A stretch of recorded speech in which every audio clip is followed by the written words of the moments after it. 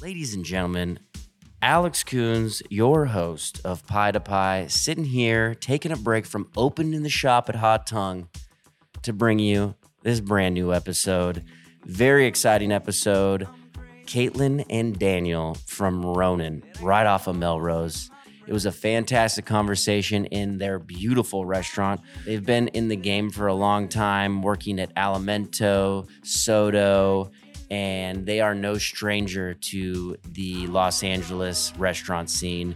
We talked about Coachella and how they have been a vendor the past 3 years and what that takes and how they run that whole operation. 3,600 dough balls.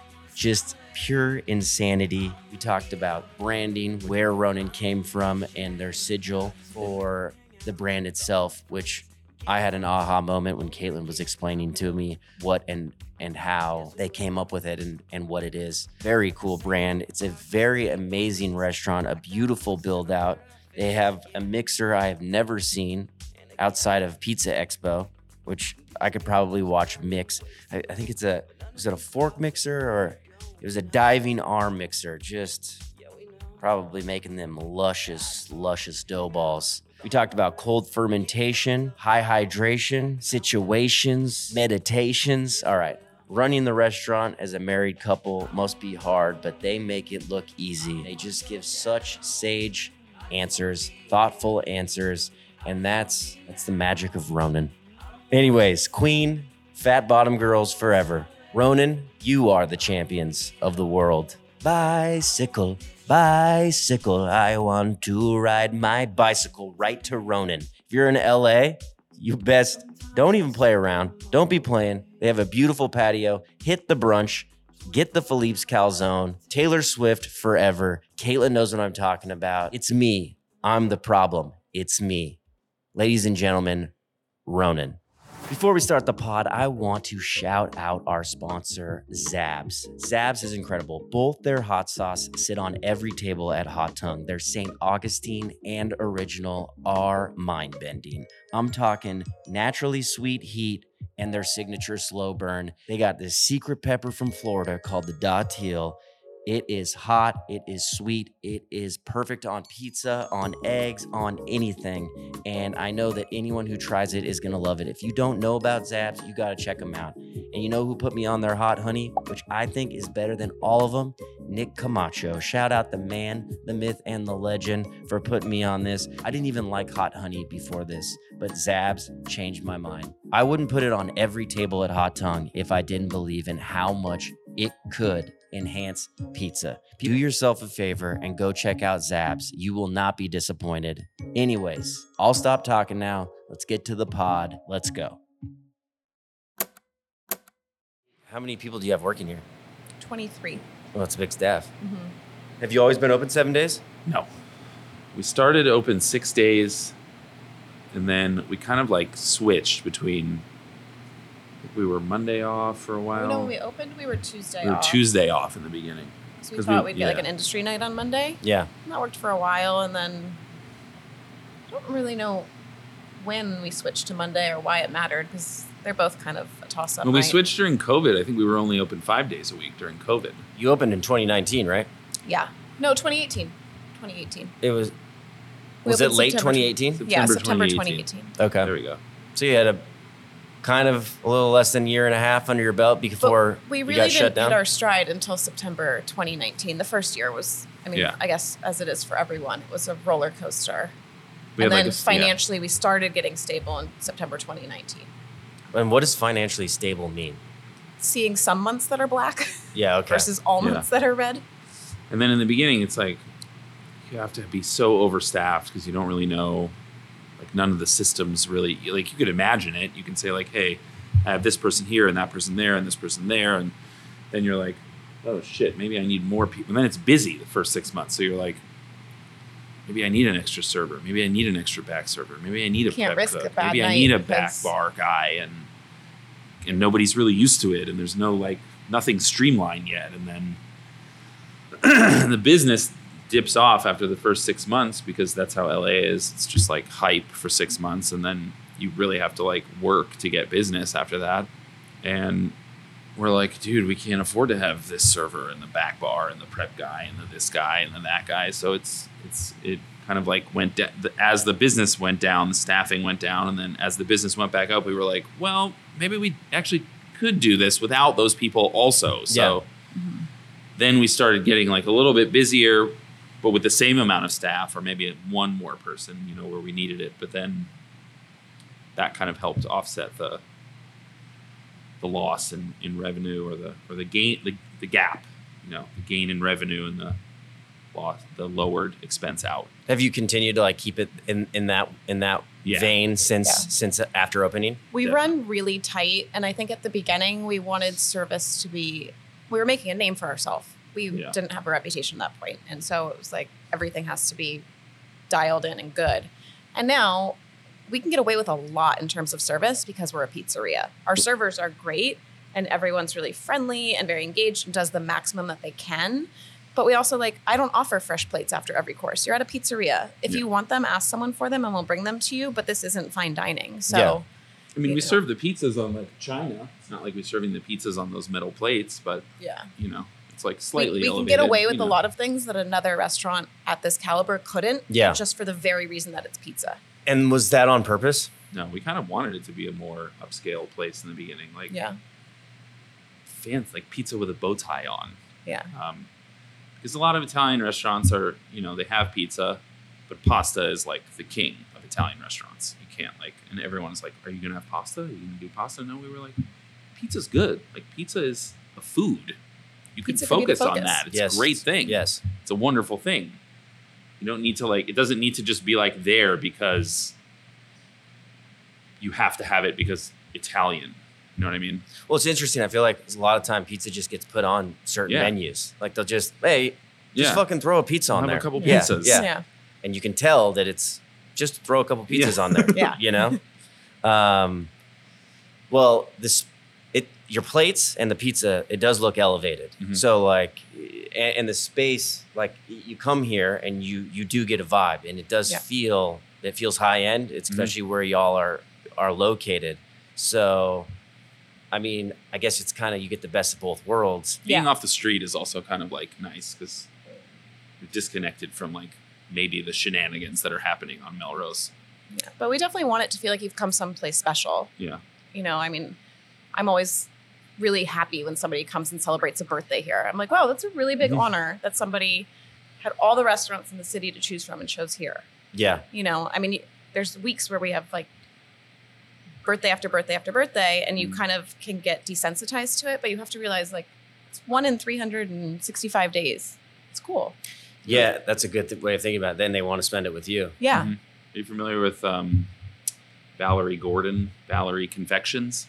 Mm-mm. It's she has little chocolates and little desserts, and it's like a chocolate shop. I don't know how you describe it, but she comes here for every family thing, every kid's birthday, every anniversary, and she just I just saw her at the market yesterday, and she was just like, Ronan, I love it at Ronan, God. And it's just whether it's a person like that or you know, a regular person or whatever, it's nice. You know, they come here and put a little candle in their ice cream scoop, and they love it.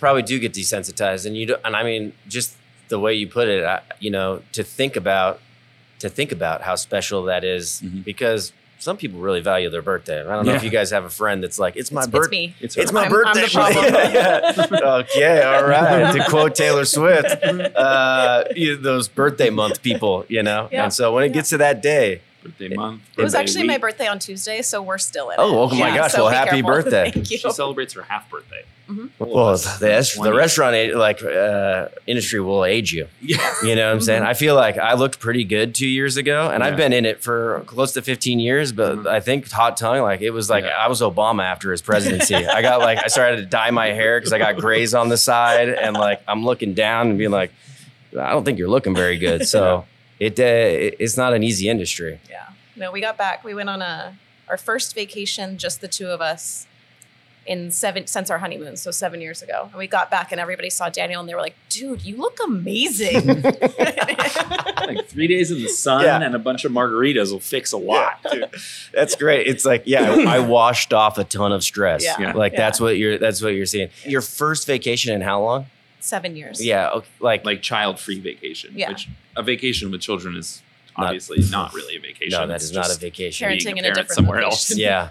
It's almost harder sometimes because you're like, you don't know where your stuff is. You don't know like where the pans are. You don't know. I know. I'm like, I'd rather just stay home. Yeah. This is familiar. Yeah. I know where the snack cabinet is. Yeah. And I have my I know that lifelines. there's Yeah, snacks in the cabinet. exactly. You have both been in the restaurant industry for a minute, and like setting off and doing your own thing. Is this something that y'all had talked about for a long time, or like when was the opportune moment, knowing like, okay, let's go off, let's do our own thing? You know, how does that come about?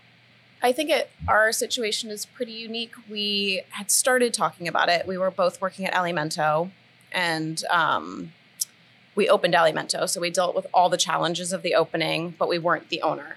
So, you know, it kind of became a conversation of why are we doing this for other people, putting so much work in, doing their dream.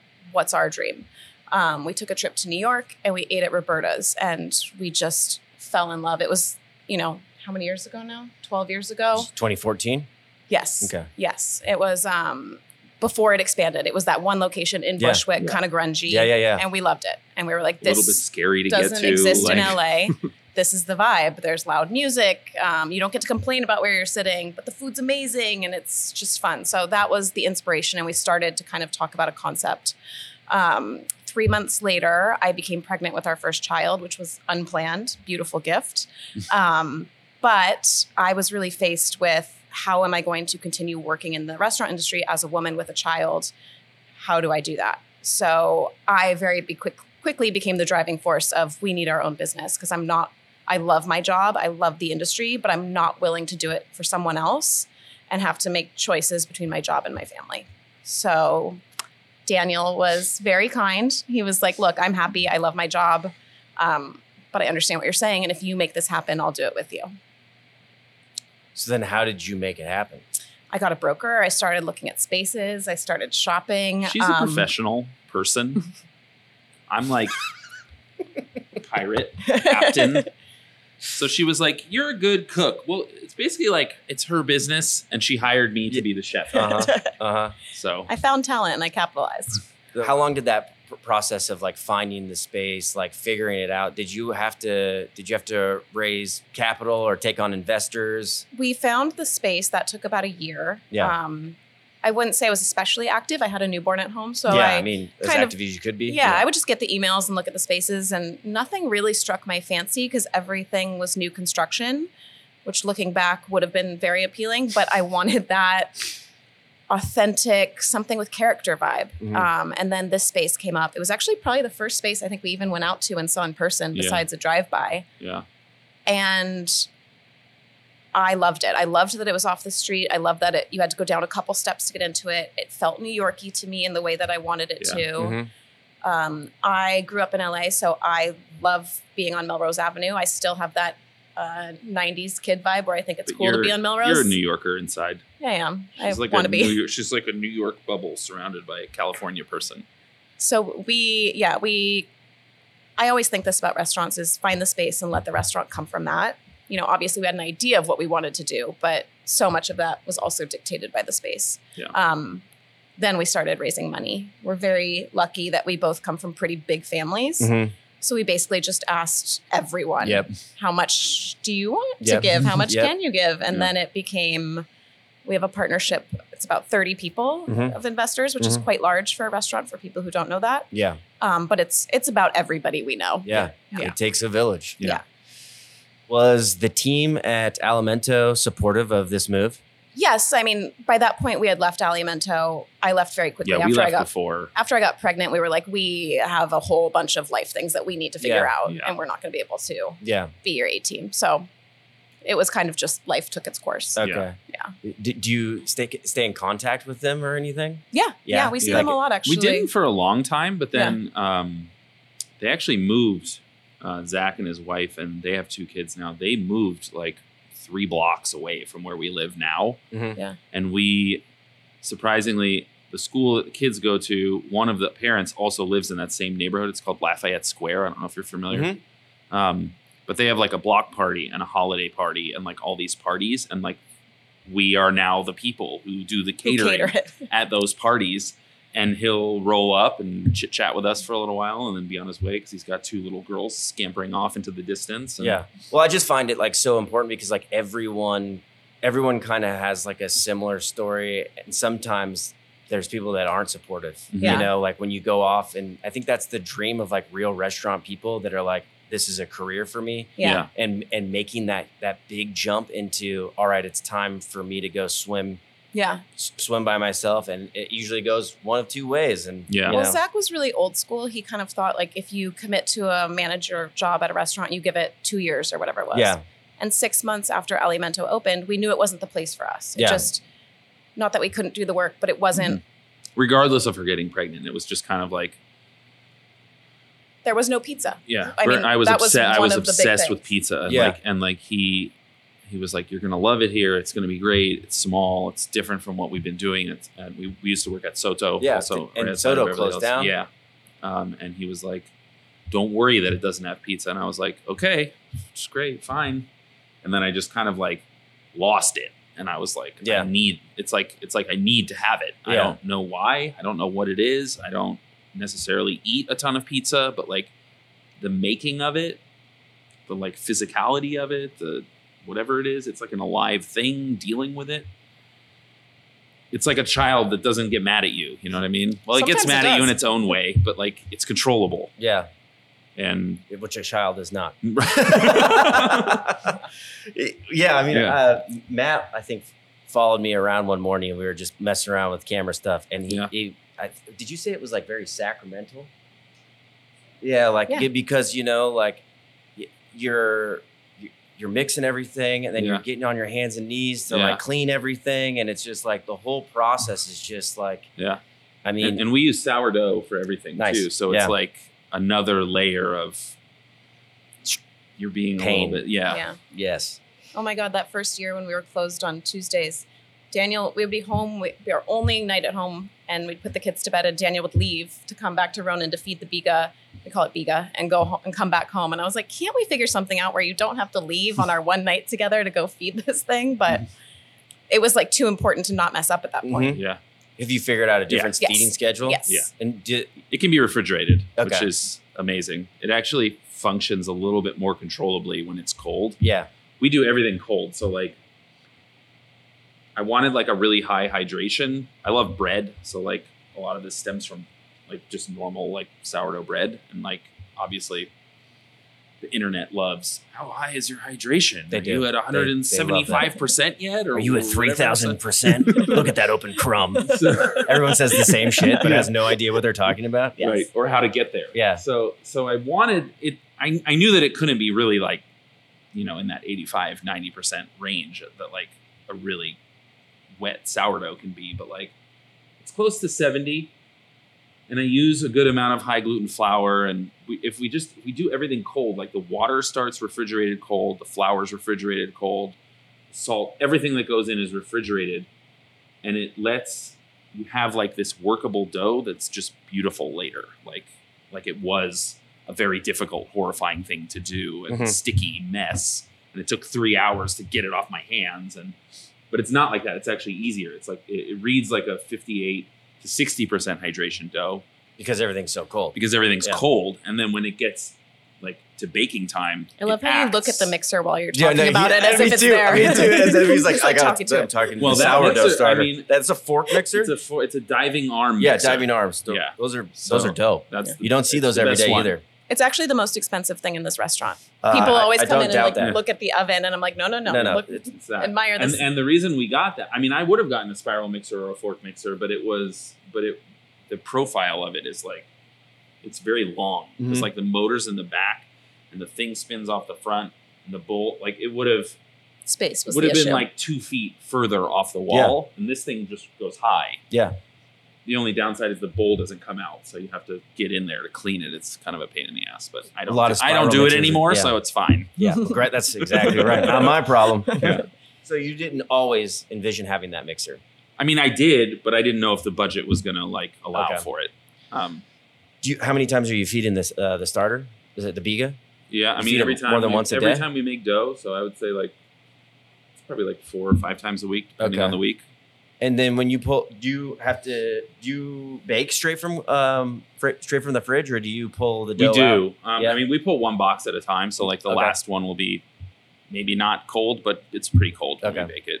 When you first put this menu together, I'm sure it's obviously changed throughout the years. Yeah. Was there a process, or was this conversations that y'all used to have together? It's going to be like this, it's going to be like that. And then, how much did you have to refine actually after opening up that original vision of the menu? We had a vision of Caitlin was okay, you're in control of the menu. I'm in control of this. And I wish that we had been a little bit more collaborative on everything from the beginning. Yeah. Because there are things I don't know about. I don't to this day know how to order the wine. I don't know how to do inventory for that. I could guess, but you're a hired cook. It's not. Yeah, exactly. So it's you're going to do the menu. You're going to stay in your lane. Yeah. I'm going to stay in my lane. And I wish there was a little bit more outreach, even just to people and anyone in collaboration, because owning a business is different from being a cook at someone's business. You know what I mean? You want to be creative. You want to do all these crazy things. You think you need to impress everyone with avant-garde nonsense, and you don't.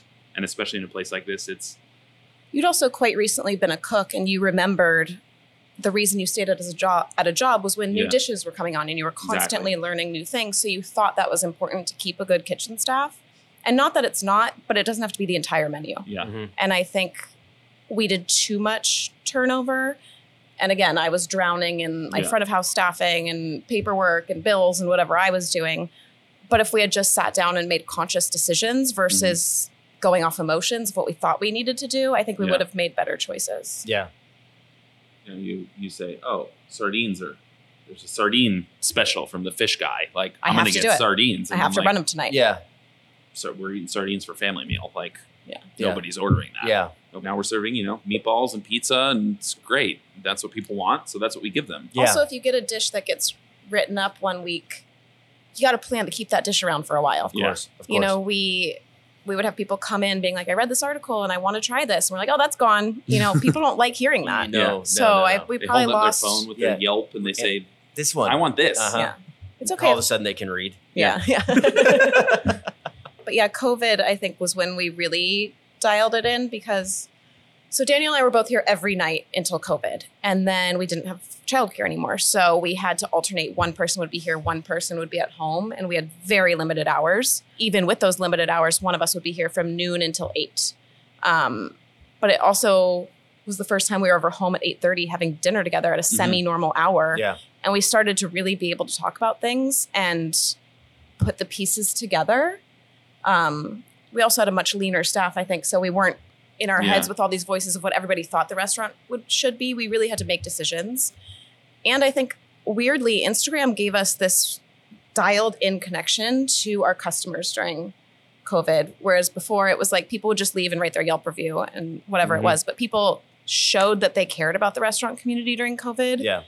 And their feedback was a little bit more constructive and genuine and helpful. So at COVID, we really pivoted to more, what could get into a takeout bag and keep and still be delicious, which was the majority of our menu had to go. But we did Caesar salad and meatballs, which were things that Daniel originally was that's too basic for this restaurant. Turns out it's okay to have Caesar salad and meatballs at a high-end restaurant. Yes. Because it expands our customer base. Not everybody has to order them, but the people that are completely uncomfortable with the avant-garde stuff have a safe space. Yes. I mean, you have the 30% of the menu that's anybody's going to be comfortable getting that. Yeah. And then maybe they branch out, or maybe they say, this is great. And next time they come, they order something different or a little bit different or whatever. But if they don't know what andouille is and don't want to pronounce it wrong, they don't have to order it. Yeah. They can say meatballs. Good. We did have a lot of Italian words and puns and jabs and like jokes that had to be explained. Yeah. People are like, what is this thing? And the server would be like, well, I'm going to talk to you for 15 minutes about this. And explain chef's inside joke with his friends, and you don't know who that person is, so you don't care. You lost me. 1 star Yelp review. Exactly. So it was fun for a minute, though. Yeah. I mean, the menu still has some play on words, and there's still some words that people are going to stumble over. So with the calzone, that's obviously an ode to Philippe's, right? Where did that idea come from, and was there any hesitation putting that on the menu? Because it doesn't. This is a good story. It doesn't actually you read that on your menu, and it's kind of like, whoa, you can tell it's a little. It came out of left field. It's not. It's very it's a tangential type of. To me, way. it was like this is the coolest like LA thing. At this point in like my cooking and developing menus and stuff like that, even the opening menu for this restaurant was like 90% cerebral. It was just like I wrote a bunch of stuff that I thought would be nice together, and then we just cooked it once or twice, and it was like good, and it was fine, and maybe little tweaks to make it like perfect, but this, I have this like running list in my phone. It's a note. It has like 1,000 items in it that are just like words or things or ideas or whatever. And when I need to put something new on the menu, or we need to do a special menu for something or whatever, I go in there and I just like look at stuff. And that was one of the things. It just said French dip calzone. And I was like, that actually could be really good. And then her family is obsessed with Philippe, French dip. We call it They Philippe's. call it Philippe's. It's really embarrassing, but I've done it since I was a child, so I can't undo it. When we, tested it and did all the stuff for it and whatever, it was, I had never been there. I'd never eaten at Philippe's. I had never gone. I didn't know where it was. I wouldn't, if you said, didn't get the reference. You can go there, drive to Philippe's without an iPhone, I'd be like, I have no idea if it's even in LA. Like, nothing. And we put it on the menu, and we like, I think Farley Elliott was here at the bar, and I was just like, let me make you something. And I made it for him. And then the guy, Avner, the guy who owns Cento in West Adams, he was at the bar, and the same thing. And it was just like, everyone was like, fuck you for thinking about this. Like, how did you think of this thing? Like, why aren't you putting prosciutto and arugula in a calzone like everybody else, or red sauce and pepperoni? Like, how did this happen? And I was like, I don't know, it sounded cool. So. But it was really fun because I remember this. It went in the oven. It came out. We all tasted it, and it was perfect. Take one. It was just like, fuck you, man. Like it made this is sense. so good. It made sense in my head to put those things together. And then our sous chef at the time was like, "This is a freshly baked sandwich." It was like, you're baking a sandwich a la minute, which is like maybe one of the most, like that's how elevated fine dining restaurants do things. Everything is a la minute. So like to think about baking bread and making a sandwich a la minute makes no sense. Like. Except with pizza. Yeah. So hence the French dip calzone. There's like absolutely no rules when it comes to pizza, but it's like this idea too is like you have 1,000 and they and maybe one of them work what you're talking about.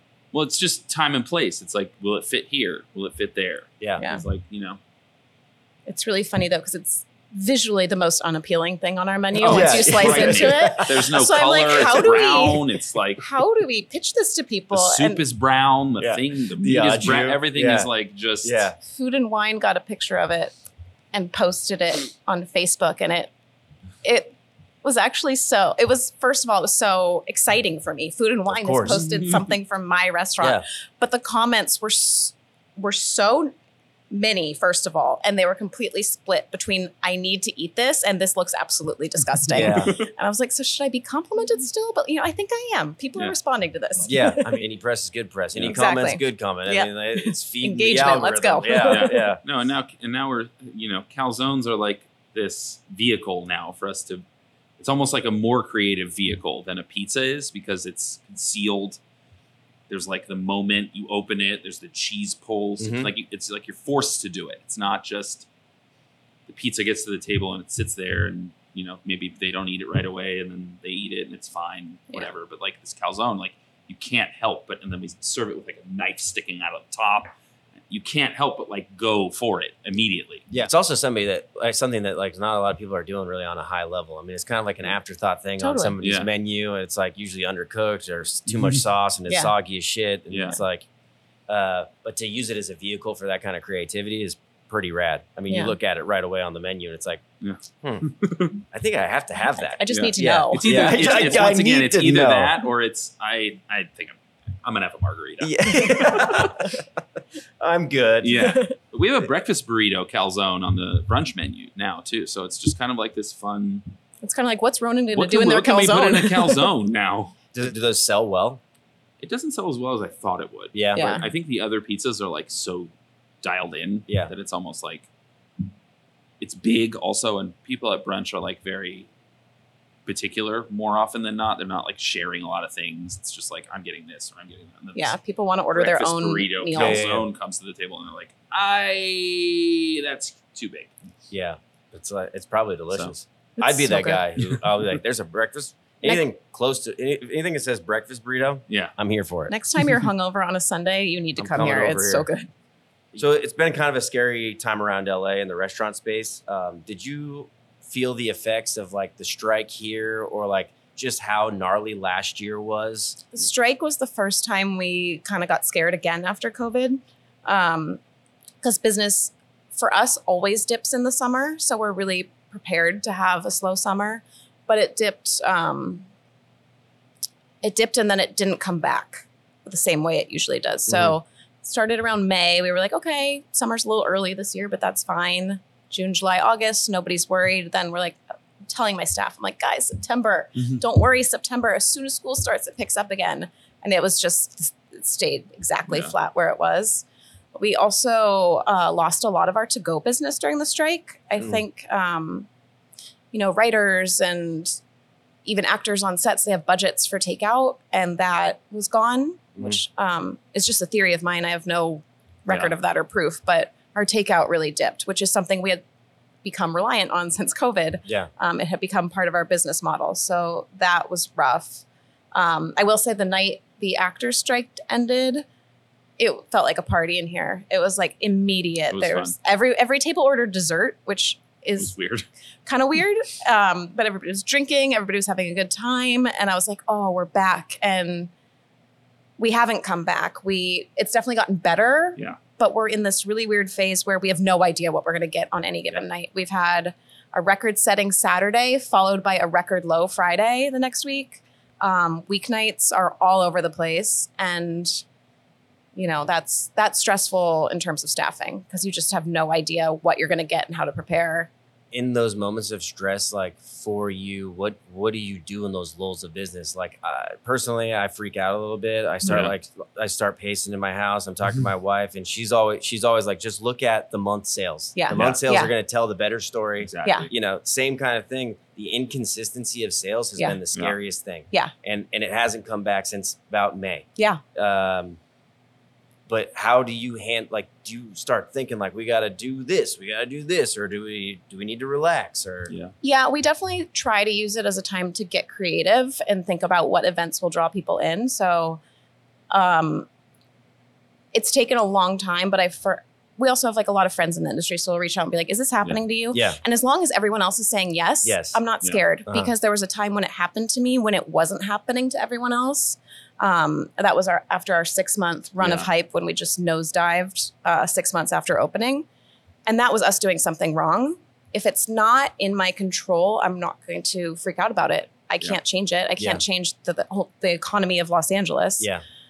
But what we will do is we're like, okay, we really need to buckle down and get creative and find new ways to bring in business. So whether it's, doing more catering and really pushing catering and finding an avenue of revenue through that, or doing collabs. Collabs are a huge thing for us. If we can do like one a quarter, it really gives us a boost in PR and sales. But other than that, it's out of my control. Yeah. And I'm like your wife. Just look at the month. Do not look at the day. People will tell me, oh, last night. I'm like, don't tell me. I don't need to know. Yeah. No, she's like, she's the one who's like looking at the toast in her face, like all the time. She's like, oh, it's looking like a dark Saturday. I'm like, why are you? I don't want to know. Yeah. Just don't tell me. Yeah. Out of sight, out of mind. Yeah. Half the time, if it wasn't for her, I wouldn't even know we were doing well. I don't know. The thing that scares me is the number of restaurants that are closing. Yes. Shockingly, like out of nowhere. Yes. They're like, whoa, we're closed. And I'm like, what are you talking about? You've been open for 12 years. Like Village Idiot just closed. I know. They've I been saw open for that. 15 I years. saw that. I was like, whoa. Yeah. That's a lot of good. But then, like, times if you in my think youth. about it, it's like, 5-year lease, 2 5-year extensions. They have a landlord. There's all kinds of factors that are also going into it. But it's still scary when a business that seems successful from the outside, just closes. Yeah, like but Spartina up the street just closed like 2 weeks ago too. Like, I mean, there's something every week. yeah, It's scary. That's what's scary to me. And I wonder if a little bit of that is just people being like, "I'm fucking done with this." Yeah, Yeah, people are tired. Like I am. It is Stressful. exhausting and it is stressful because it's like it's basically a boxing match. yeah. The whole thing is like you never stop getting punches thrown at you. Mm-hmm. Yeah. I'm sure like since you've opened up, it's been There's struggle after there's struggle. a new thing every day. Like, how important do you think it is to be part of the hype machine to drive business to your restaurant? in the beginning, it was felt it a lot more. I think. I think it's important. Unfortunately. Yeah. But I do think it's important. So when we opened, we didn't pay for PR. I was very much against it. I was like, I'm not going to be the pay to play. I want an authentic experience and communication with our customers. And after 6 months, it was tax weekend, Coachella, all that in April. Yeah. And I was like, oh, okay, everybody's in Coachella. Everybody paid taxes. This is a weird week. It never turned around. And I was 6 months pregnant with our second child. And I remember going to my OBGYN and I was like, I am really stressed. Is this going to affect my unborn baby? And she was like, I mean, it's not great that you're stressed, but I wouldn't worry. Like, we've done everything's fine. I was like, no, I am really stressed. But we literally turned around, hired a PR company, had a really nice experience working with them. They were wonderful. But until we did that, we would have gone out of business. I firmly believe that we were not going to come back. Yeah. Without somebody getting our name in the press. Do you want to share that PR agency's name? Yeah, it's Carving Block. Okay. Yeah. Was it a Bill Addison review?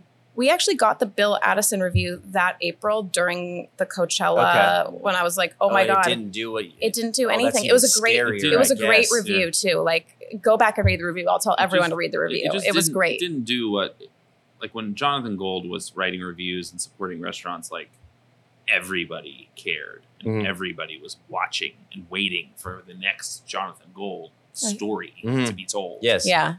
And not that, Bill is not articulate or anything like that, but he is anonymous and he kind of like pivoted all of this, very forward moving, positive restaurant culture that Jonathan Gold had created. Yeah. And kind of, I think, took a couple steps back and made it seem like now we're back in the anonymous guy. He's going to give us a grade. It's going to be like a point score out of 100. And like, well, he didn't have the city behind him. I mean, the entire city loved Jonathan Gold. Yeah, no, he was like a LA. legend. I think we were crazy. Bill Addison's 4th review, maybe. Yeah. So people weren't super jazzed about it yet. Yeah. I don't know. Okay. But it didn't do anything. I guess that'd be a little terrifying though, because like if you're already feeling like you're struggling and then you feel like this is going to be a big review and then it just kind of nothing does happened. Nothing. Yeah. It's time to do something else. I was like, if getting into the LA Times doesn't do it, what's going to do it? Come on now, guys. So what was like the main turnaround in what? Are people coming up to you and asking you, do you have vegan options? Do you have vegan meats? Well, guess what? A lot of them are not that good, but there is one that reigns superior, and that is Beehive. Everything that they make at Beehive is levels ahead of what you can get in a grocery store. Their pepperoni, their crumbled sausage, their cheeses. There is no contest. And the owner is one of the coolest people I have ever met. They make incredible products that go on your pizza, and it is dope plant food. That's what they call it, and that's what it is. Beehive, the best. And we are so happy to have them as a sponsor. Look no further if you are being hounded by your customers about, ooh, we want the vegan meats. We want the vegan cheeses. It's Beehive, baby. Straight out of Nashville. Good people. Great product. So what was like the main turnaround in what helped build hype? A collab that we did called Parm Boys, actually. Okay. I saw that on the internet. That went viral. It was huge. was So we did a wild. chicken parm pop-up one Sunday a month. And it was like Sunday supper vibes, kind of Dantana-esque.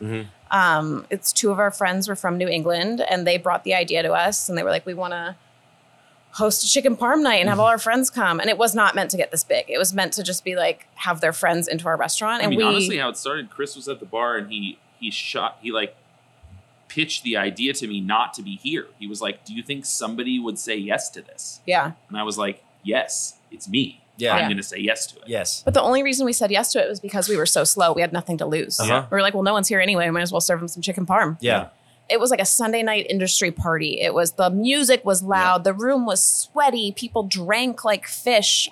It was First one wild. Was funny too, because we didn't fully commit to it. We weren't like, okay, the whole night's yours. Like, we did a normal service until like 6 or 7 or something. It was 5 to 8. We did Ronan 5 to 8 because we usually do an early Sunday. So we're like, I don't want to piss off any of our Sunday regulars. Yeah.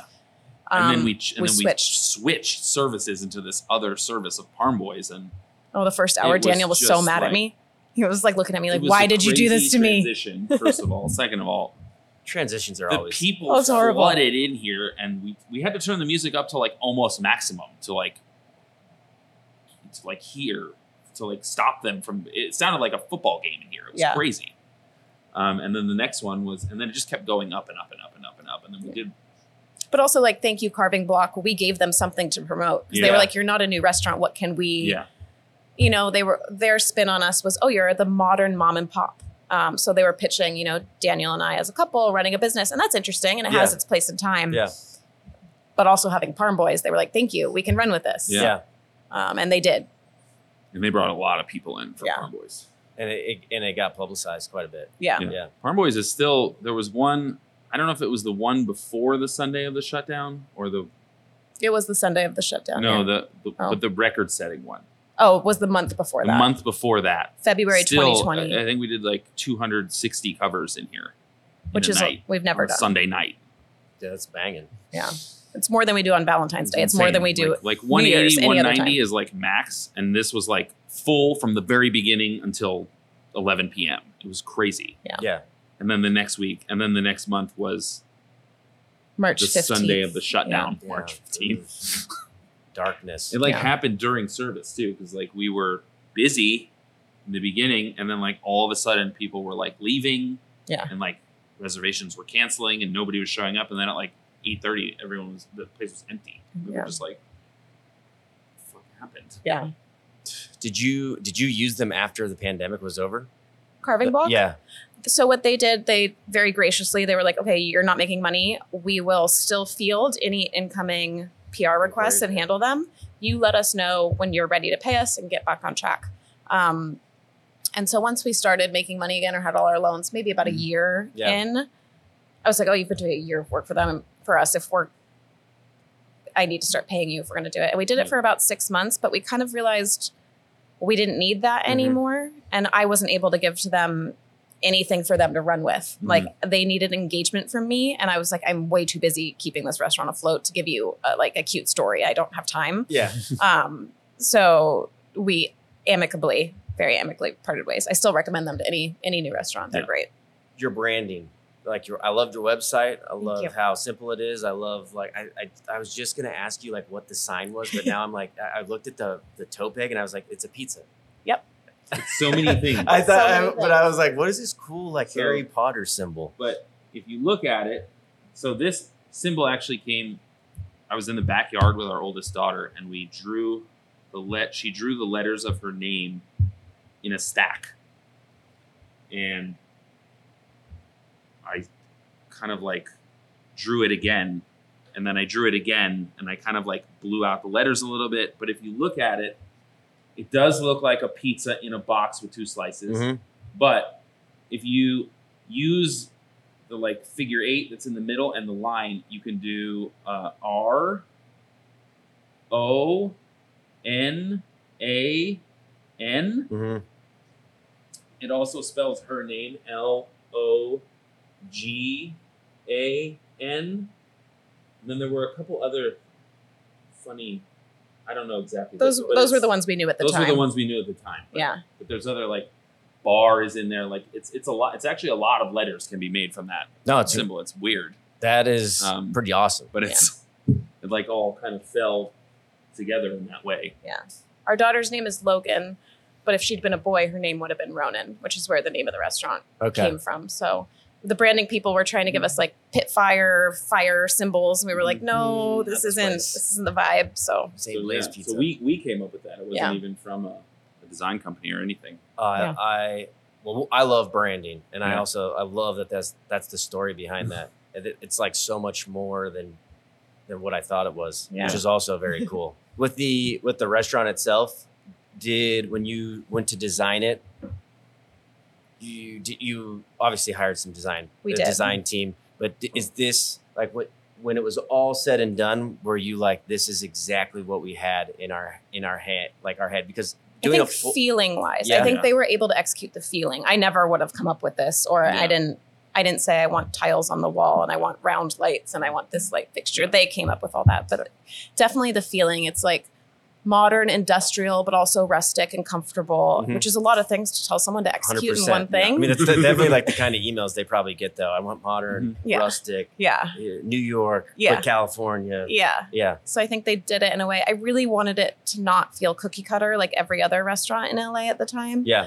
There's a lot of like light wood, a pink accent wall, a palm tree wallpaper. I was like, he tried to pitch me a pink bathroom, and I was like, absolutely not. We're not doing it. But then we had to also like take into account like maximizing the seating and making sure we had the sound baffling materials and the painting and the color scheme and the whatever. So he was able to tie everything together pretty well, I think. And then we also had fixtures. These are all like custom made light fixtures. For the lighting design. That's what I noticed like right away when you turned them on. Yeah.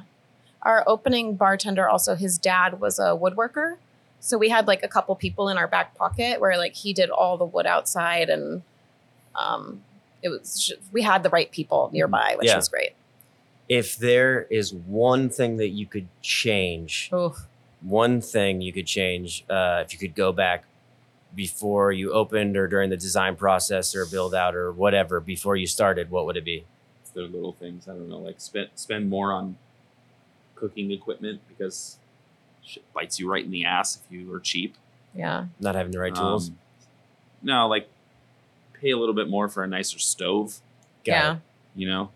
Because you're going to have to buy a new stove in 2 years. Yeah. Put the money in now. You won't have to buy a new stove in 2 years. Yeah. I think I overspent in the bathrooms. I wanted like a lot of the materials could have been like these tiles were pretty expensive, and the lights are nice, but like I think we could have done something else and not, we didn't have to custom design lighting high. Maybe. Yeah. Well, like it's a weird process because you don't get the price tag until everything's done. Yeah. You get the design, you're like, oh, this looks sick. This is gonna be tight. And then you get the bid and you're like, why didn't anyone tell me that these tiles were going to be $27,000? Yeah. And I think if I'd known, I would get it and I'd be like, okay, well, we're going to invest. That's going to be our statement piece, is the lighting and the tile. And that's, but if I knew how many other costs were going to come up later, I wouldn't have even had investment spots, I mean, there's ways to make things look nice where like, I'm sure there was another tile that was nice, but 20% of the cost. Yeah. But you obviously don't think about that really. No. Yeah. It's a pretty saturated block here. Melrose has always been a hot block. I mean, you're not too far from, is Fairfax just right there? Yep, we're in between Fairfax and La Brea. And and I know that you've probably been compared to them, but you got Mozza just right down there. Yes. When you considered this spot, did you think about like all these things or worry about like, the other restaurants that were in the neighborhood? I think we saw it as an asset more because we knew that there was proof that business was here. And it's not that similar. Like we also signed, we were like, our food is very different from Mozza, so we weren't worried about that necessarily.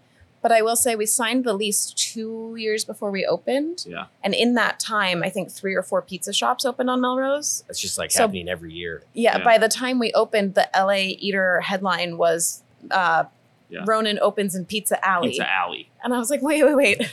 When did it become Pizza Alley? That was not. Dude, that sucks. Yeah. We started Pizza Alley. Yeah. But the Mozza thing, I just thought we were so different, and they proved that people would come to this location, so I wasn't worried about it. Yeah. And Mozza was 10 years old at that time. Yeah, there was. So it nothing wasn't stopping like Mozza. I don't think I would open 2 years after Mozza, but 10 years. So I was like, all right, we're ready for something new. Yeah, it's just having this conversation that pizza is, you can have almost as many pizzerias as you can Starbucks because Yeah. one, everyone loves pizza, and two, everybody, if it's close to your house and it can be, then it's your shop. Yeah. It's your neighborhood shop. Yeah. Well, there's also so many price points on pizza and styles. It's like, you know, you got the slice joints, you got the sit down places, you got the full pie places, you Yeah. got places like Pizzeria Mozza that are like a little bit upscale attached to Osteria Mozza. So it's You can get like a slice last night for dinner, Yeah. then come to Ronan tonight for dinner, then go get a square there's tomorrow like the for deep dinner dish and not place feel over redundant. There, Yeah. there Yeah. was Sal's Calzones over here. There was this like molecular gastronomy place that was open for a minute, but they were serving pizza. And Yeah. there's that pizza place around the corner on La Brea with the rotating pizza oven. Yep. There's a lot of wiggle room in space. I Yeah. think. It's not just, I want pizza, I'm getting Ronan. It's like, what kind of pizza do I want? A slice? Do I want a big slice? Do I want a little slice? Do I want extra pepperoni today? Do I want soft? Do I want crunchy? Do I want Yeah. Yeah, It 100%. could be a million things. So you can go to different places for different Exactly. things, all in the neighborhood. We got Prime, Mozza, Ronan. Is John and Vinny's close to here too? Yep. Yeah. Close-ish, yeah. All right, so this is a quote I grabbed, I think, from you, Caitlin. I hope that people know we really do care. We didn't do this to make our lives easier. We did it so we could spend more time as a family. It's not easy, and we are not making buckets of money. It's not setting us up to buy a house. Maybe we should have bought a house instead of opening up this restaurant. Yep. I loved everything about this because I feel like these are like sentiments that like every restaurant owner that's in it like feels. Yeah. You know, I think this kind of honesty is what a lot of people sometimes miss. Any restaurant, big or small, does not come with truckfuls of money. No. You know, it comes with heartache, stress, and struggle. And I just want to know how much easier has it gotten since you opened your doors, or if it hasn't gotten easier, are you just dealing with the struggles better? I think it's gotten infinitely easier. But I think a lot of that, some of that is things that are in our control. Some of it is things that are out of our control. When we opened, we really depleted our cash funds and we had no choice but to be here every night and be the managerial team. And that was hard because there was no choice. It was a money decision. It wasn't, I want to be here and I love this restaurant so much. It was, I have to pay these bills. I can't afford to pay someone else to cover my shift. Yeah. That has changed, thank God. And, the restaurant still isn't cash flush, but it's sustaining itself in a way that we can choose to be home or choose to be here and make sure that we're having the balance wherever it's needed. We also are really lucky in our team. The first GM I ever hired who wasn't me, which I never really thought I would be able to do, is actually a really close family friend. So our nanny who we hired when we opened, her boyfriend at the time was a bartender. And she was always like, oh, Jeremy hates his job. Jeremy hates his job. He worked at Beverly Hills somewhere. And I was like, oh, that's a little too, I don't want to like have him work at Ronan, have problems, and have problems with you. But like after a few years, it evolved and he ended up getting a few shifts here. Then they got married. They have a baby now, all these things. But he just kind of like became part of Ronan through being here. And then we just have this person who we love so much, trust so much. We've known almost 7 years now. So when we're not here, we really know the restaurant's in good hands. It's not just somebody we hired through a Craigslist ad. It's somebody who we love and care about. Yeah. And that's not something that every restaurant owner gets. 100%. So that's really nice. And that's my side. You have your own team too, who are also wonderful. I mean, dialing in the menu really made what the kitchen is now possible. Like before, when it was my, brain spilling onto dishes, that was, nobody else could really do that here. We hired a couple chef de cuisines. They didn't work out. We hired a couple sous chefs. We've gone through not too many managerial people in the kitchen, but the guy we have now is super solid. And he's like very focused on, training people, doing the stuff the right way, doing the stuff how I want it to be done, expressing that to the staff instead of being like, this is what I want. It's like, you're not doing this. the right way, but it doesn't really affect me. It affects Daniel and Caitlin. Like he brings it back to us, which is like important for the like the ethos and the being of this place. It's Even kind of when like, we're not here, we're here, which is nice. Yeah. we're here through the people who are here. And we also have that security, I think, having so many years into it and knowing how much we put in the beginning. Sometimes people are like, isn't it hard to step away? And I'm like, no, I paid my dues. I put so many hours into that place. It's okay that I've set it up to where I don't have to be there all the time anymore. That speaks volumes to what I did. 100%. If I was still here all the time, there would be a problem. 100%. We get a lot of people who are regulars or who are now friends of ours who are friends of ours because they are regulars here. And every time they'll send us a text message or a call, or next time we see them at the market or whatever, and they're like, we were at Ronan, we didn't see you. We love that. We miss you, but we're so happy for you that you don't have to be there all the time. Yeah. It's like the next step. Like you open the restaurant, you put in all the work. Stepping back is like just as much an important step as stepping 2 steps in. Also, stepping back is what allowed us to make it sustainable because we step back. So we're here during the day. So we basically like still handle the vision of what the restaurant is supposed to do, but we're able to go pick our kids up from school and go home and have dinner with them and get a good night's sleep before they bust into our room at 6 a.m. We have the people and the tools and the systems now to allow ourselves to have a more regular life situation. And then we've built a catering business. So basically we'll take all the catering jobs personally, which people always find really surprising. They're like, oh, you're here. And I'm like, yep, it's me. So you get you're making pizza in my backyard. That's You amazing. didn't just bring it here and reheat it. Like you're making this here. And we're like, yeah, yes, we are. But Ready to that go. line of business allows us to financially support not being here at night, every night. Yeah.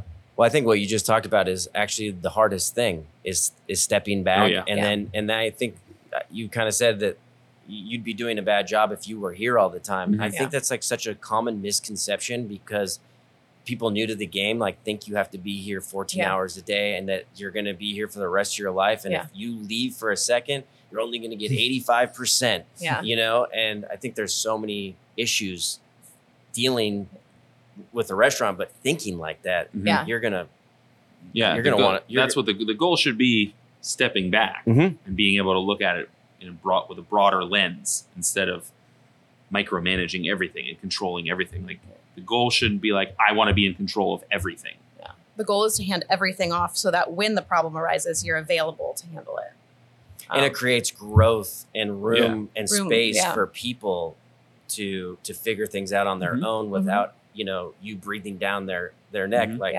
And they should have the freedom to make mistakes too. Yeah. And I'm sure you both allow them to make those mistakes without, you know, sometimes we have a really grumbly conversation at home and then put on a smile and come in and exactly. talk about We're it. not But yelly, I'm not the yelly, them. angry chef anymore. Like, you know, you go through that phase, but it's not important. I would rather, you know, tell the person, okay, you made a mistake. This is what, don't do this in the future. Don't do this, you know, set yourself up in this way, set yourself up in that way. But, you know, I've seen people yell at people and people leave. I would rather, you know, cultivate it and move forward in a positive way than also people are just going to hide their mistakes like if they're worried about getting yelled at. Like, and that's worse. That's worse. You lose worse. your people. You lose your confidence from the other people around them. Do you think that having children like changed the way that you wanted to be in the restaurant industry, or like the way that you looked at it, the way you wanted to spend your time? I asked because personally, like I was that person that's like, I'm going to be there for 7 days a week, 14 hours a day. And then it was like, what am I doing? Yeah. I think 100%. I mean, I didn't mind when it was my job to be here every night. I loved it actually. But that was when we had 1 child, and then we had 2 more, and now we have 3. And I work 2 nights a week still in the restaurant, and 9:30 comes around and I'm like, I'm out. I have to go home and go to bed. I just cannot do this anymore. Thank God I trust the people who are here and I can leave at that time. But it's not even more about wanting to be here or not wanting to be here, or loving it or not loving it. It's just so much is demanded of your time outside of here. And you just can't stretch yourself that thin because you're just going to go home and be a bad parent. And then you're going to feel like shit about yourself. And the kids need you. Like, people here are adults. Yeah. They need you, but like, they don't need you like a kid needs you. Yeah. Sometimes you have to explain that. So you talked about catering. I wanted to talk about that. I don't know what the question is, but you used 2 Gosney domes for all your catering? Pretty much. And you're doing all your dough production in here. And is it similar to the menu? Do you have a catering menu that you do? We have packages. Okay. So basically people will reach out with very little information and they're like, we want you to cater. And I have a form that I send back to them. And I'm like, this is all the things that we offer. And these are the things I need to know from you. A, your address. B, how many people. C, when is this catering event? Yeah. Basic information. But we have 4 tiered packages. We do like pizza only, pizza and salad, pizza and a salad and an entree, more of like a full service meal, or we do like a high end tasting menu type of thing. We've really only ever done that for Daniel's uncle. Nobody has ever gotten that. People.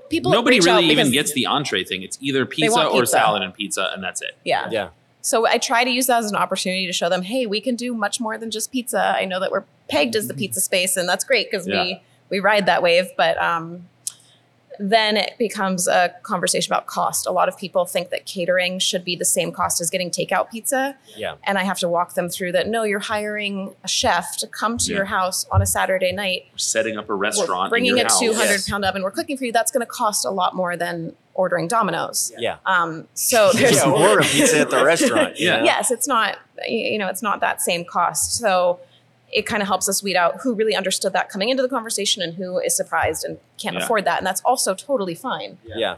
But you just need to be realistic about what you can provide or what you really need. We also do, like, if somebody's like, I want a sausage pizza that's not on the menu, we make it. Yeah, Price so it from in there, and we do whatever. we do say, here's pepperoni our pizza, restaurant we do whatever menu. it is. You can build off of that, or if you have any special requests, please don't hesitate to ask. Because that's the fun part of catering is you really have an opportunity to create something. If they're like, we're all dairy free and we need 3 dairy free pizzas, fine, let's go. Yeah. Let's do it. Yeah. You're paying us. Whatever you want. I'll pull a rabbit out of the hat. How many catering events do you think you do a year?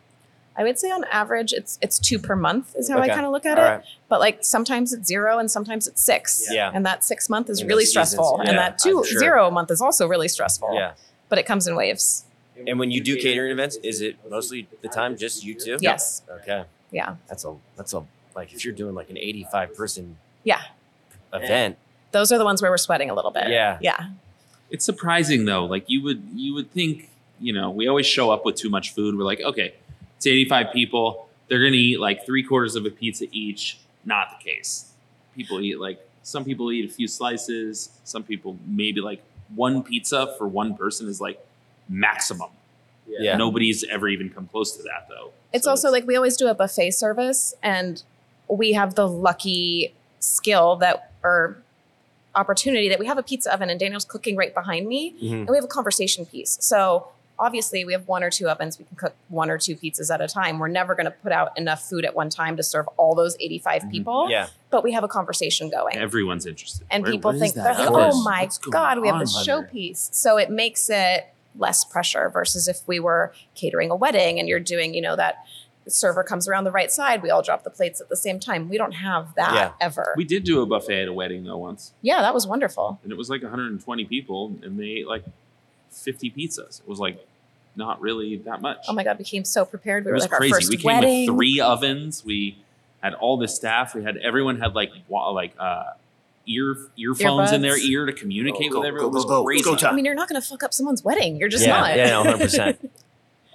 Well, it's interesting because we've done small catering events, but it's always like one pizza per person. But it's like I think that way because it's like I'll crush a full pizza. Yeah. Yeah. You give me a 10-inch pizza, I could probably crush too. Yeah. But do you leave a lot of pizza behind when you do those events if they don't eat it? Well, most of the time it's something off our menu so we can bring back the prep Okay. and Yeah. use it All here. right. Oh, okay. We Nice. leave them a few. You know Yeah, what I mean? but that's it's- kind of our parting gift is we bring some takeout boxes There, and there leave does few come a pizzas. point though, like where you notice like it's like a bell curve. Like most of the people are eating right around this time, and then it very It's winding You down. get full. meticulously Yeah. peters off, and you're like, oh, okay, no one's eating anymore. Got it. Time Yeah. to go. Did you always use Gosney for those? We did. It started at the first Coachella, 2 Coachellas ago. 2022 was the first one they came I back think after so. COVID? They Yes. were just starting to 2021. like get people to be Ambassadors. with ambassadors with the rock box. Mhm. So they gave us 4 rock boxes for the first Coachella, and they took those there and they cooked with them there, and then the dome came out Mhm. and they dropped one of the domes off for the second weekend, and they took that with them there. And then I don't know exactly. There was just like a few conversations. Then all of a sudden there were 2 more domes, and they were like, "Yeah, just here. These are yours now." Do they just throw Just ovens? social media, Yeah, it's man. crazy. The funniest thing is that actually Coachella was our first catering job. That's a People hell are of a like, catering "What the job. hell are you thinking?" Yeah. And I'm like, "I don't know. They offered us some money. We did it." Yeah. Well, sometimes it's good to just go into it like Yeah, we just went we for it. got it. Yeah. Make 1,800 pizza balls for per weekend. You did 1,800. 1,800 dough balls per Holy weekend. shit! Yeah.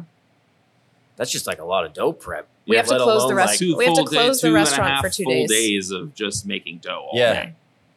And then we park a refrigerated truck out there and roll them in on speed racks, and it's a whole. It's crazy.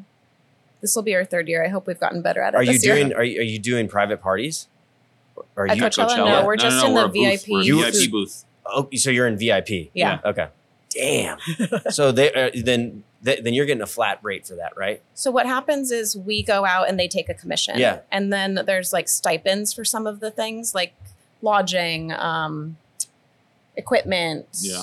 So do VIP when they still have to like go up and buy your Yeah. pizza? Okay. Yes. Okay. Yeah. So okay. all of our income is basically from the sales. Yeah. So you do have to invest a bit of money going in Ton. to make sure, hope that you're going to get those sales. Yeah. Yeah.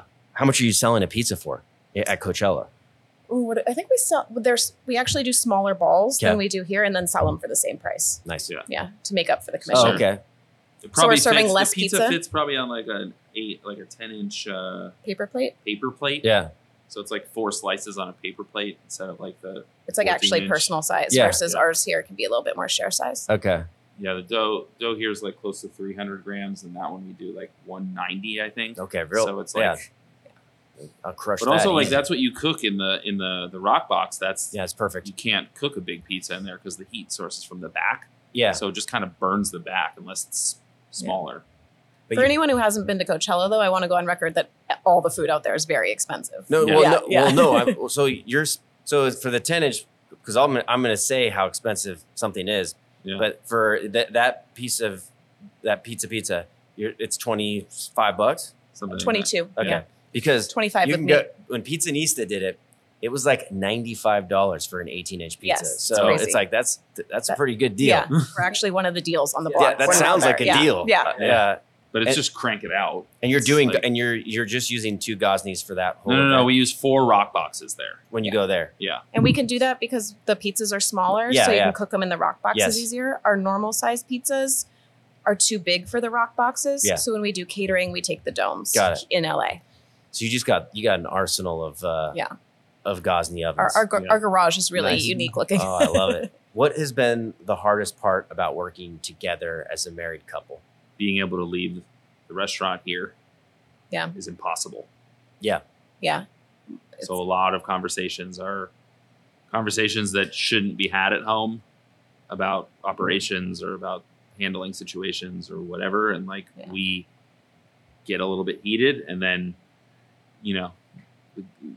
the goal is that it doesn't affect, your night, but sometimes it does. And sometimes, she Yeah. gets pissed, and sometimes I get pissed, and it's like, It's also that meme where there's like parents on a date night and it's like, please don't talk about your kids. Yeah. We'll look at each other and we're like, okay, don't talk about the kids, don't talk about work. And then we just look at each other and we're like, What are we talking about? or it's like, she'll work a shift, and I'm like sitting at the dining room table, like with a candle lit and a glass of whiskey. And I'm like, so what happened tonight? Yeah. It's like the juice. It's give- like a reality TV show. give me I the know. tea. I will say though, people always ask that and they're like, you guys are crazy, but it's how we met. And it's kind of like Yeah. what first attracted us to each Of other. course. We have a very shared vision Mhm. of what we want hospitality to look like. Yeah. So in a lot of ways, it's much less hard than people would imagine because we didn't not work together and then start working together. I don't recommend it for Yeah. people who never work together. Yeah. I don't want people to think, oh, it works for them. It could work for me. No, this is how we started. This I is also- where we found each I other. also started cooking 15 years ago, so I started still in that spot of like, you're not going to survive in this business if you can't compartmentalize things. Mhm. So I'm pretty good at just being like, okay, Yeah. That's fine. Sure. Yeah. Can tomorrow happen yet? Like where it's just like service is service and then you could talk about it or not and it doesn't really affect my life. It's like, fine. You know what I mean? Like you get another shot to do it again the next day, which was the best part about being a line cook for me. It was like every day is a new all start of your mistakes are in and the a past. new finish. Yeah. And like made mistakes yesterday, but you get to start over today. Yeah. You're not like There's very few things that we've like vehemently disagreed on either, where like you're not like, I hate those candles. We absolutely have to have new candles. And I'm like, no, we absolutely, like, there's never been anything like that that we just can't agree on. A lot of compromise. Yeah. Yeah. We can always figure it out. Yeah. My next thing is how hard, it was the question, but I knew it was probably going to come up. But is how hard is it not to take the work home? Yeah. So do you just, when those occasions happen, you literally just stop each other, or is there like a healthy time limit you set to get work out and then be like, okay? I think Daniel's very smart. He knows that I need to get it out. Yeah. And until it's fully gotten out, we're not moving on. Okay. Yeah. So he's very hard to, he doesn't hold a grudge either. So he'll let me fully have my emotional, whatever I need to do about it. And then he'll be like, okay. And then we'll go to bed and the next day it's done. That's great. Yeah. recommend living above a restaurant you work at. Don't do it. You live upstairs? No, but at Alimento we did, and you need like the drive home. or Oh walk yeah. home or Oh something. yeah. No, Like, thank can't. you. Yeah. To be able, I would just, at that point, it would be hard not to become a psychopath and be Yeah. like, I just heard something. Yeah. I'm downstairs. Is everything okay? Or like you wake up and you're like, I could start my prep now. Yeah, And then my day would be much better. Exactly. Yeah. Yeah. Why don't I just go? I'll just do dough right now. Yeah. It's no big deal. Yeah. Uh, So now we live like 2.5 miles away from here. yeah. And I always tell everyone it's perfect. It's just close enough if it's an actual problem. Yes. And if it's not an actual problem, I'm already home. Sorry, Yeah. guys. Yeah. I'm in for the I night. have Yep. definitely come here in sweatpants though and fixed broken locks and broken light bulbs. Oh my God, there Of was once course. a storm so bad the wind blew open the back door because it's a screen door. Mhm. There's another door that's locked and Yeah. that was fine. But like we have some equipment back there and it set off the security alarm. It blew both doors open. That's Oh, it That's crazy. was why so the bad. security alarm went off. It was 2 a.m. and we looked at the cameras and we saw the doors open. Oh, it's terrifying. But I mean, luckily we have cameras everywhere. So we were like, okay, there's no human body in there. Everything's fine. But And I we still- saw the wind and we were like, I totally get what happened. Yeah. That Still shitty screen drove over door. here at 2:00 in the morning with You a did. baseball bat. Like Yeah, someone no, was I'd fucking I'd still hiding be down coming there, in like, who's in here? It's just me, the wind. Yeah. What has been the most difficult thing about being an entrepreneur, that's a question for the entrepreneur. the professional I person? mean, I think financial security. Yeah. We fantasize about having a job where somebody else pays the paycheck, and you just don't worry about whether or not it's going to clear. There were so many times I ran payroll, and I was like, "Okay, we're a little shy, so I'm not going to cash my check till Monday." And that is not a good feeling. The pressure of that. There's no way to explain it. Yeah. So I think financial. That's the biggest Yeah. hurdle. The, like, it's business phrase Yeah. goes a long way. It's like hard to. Yeah. I mean, there's a million rewards too, like the feeling you get when somebody comes in here and loves it, or like you go to your friend's restaurant and they're like telling everybody how amazing you are, and the kitchen staff. Like we just did a pop up with Birdie G's, and Jeremy Fox did this beautiful speech about how much he loves Ronan. Like Jeremy Fox, Jesus Christ, like Mm-hmm. that meant so much, Mm-hmm. but that doesn't pay your bills. Yes. So, Yeah. It's funny. there's a million rewards, but that constant stress of the bank account is you have to be really tough to handle that. Don't be an entrepreneur if you're not ready for that. Yeah, I mean, it goes back to that quote that I stole from Eater, where Yeah. it's like you really probably gotta love what you do Yeah. to be in this industry. Yeah. 'Cause be prepared for some checks to bounce. Yeah. If it hasn't happened yet to you. For the last question, this is the most important question in the podcast. Oh boy. This is for both of you. Both have to answer it. Okay. Who is the greatest artist or band of all time? What? I love this. Our answers are going to be so different. I mean, there's so many genres and so many.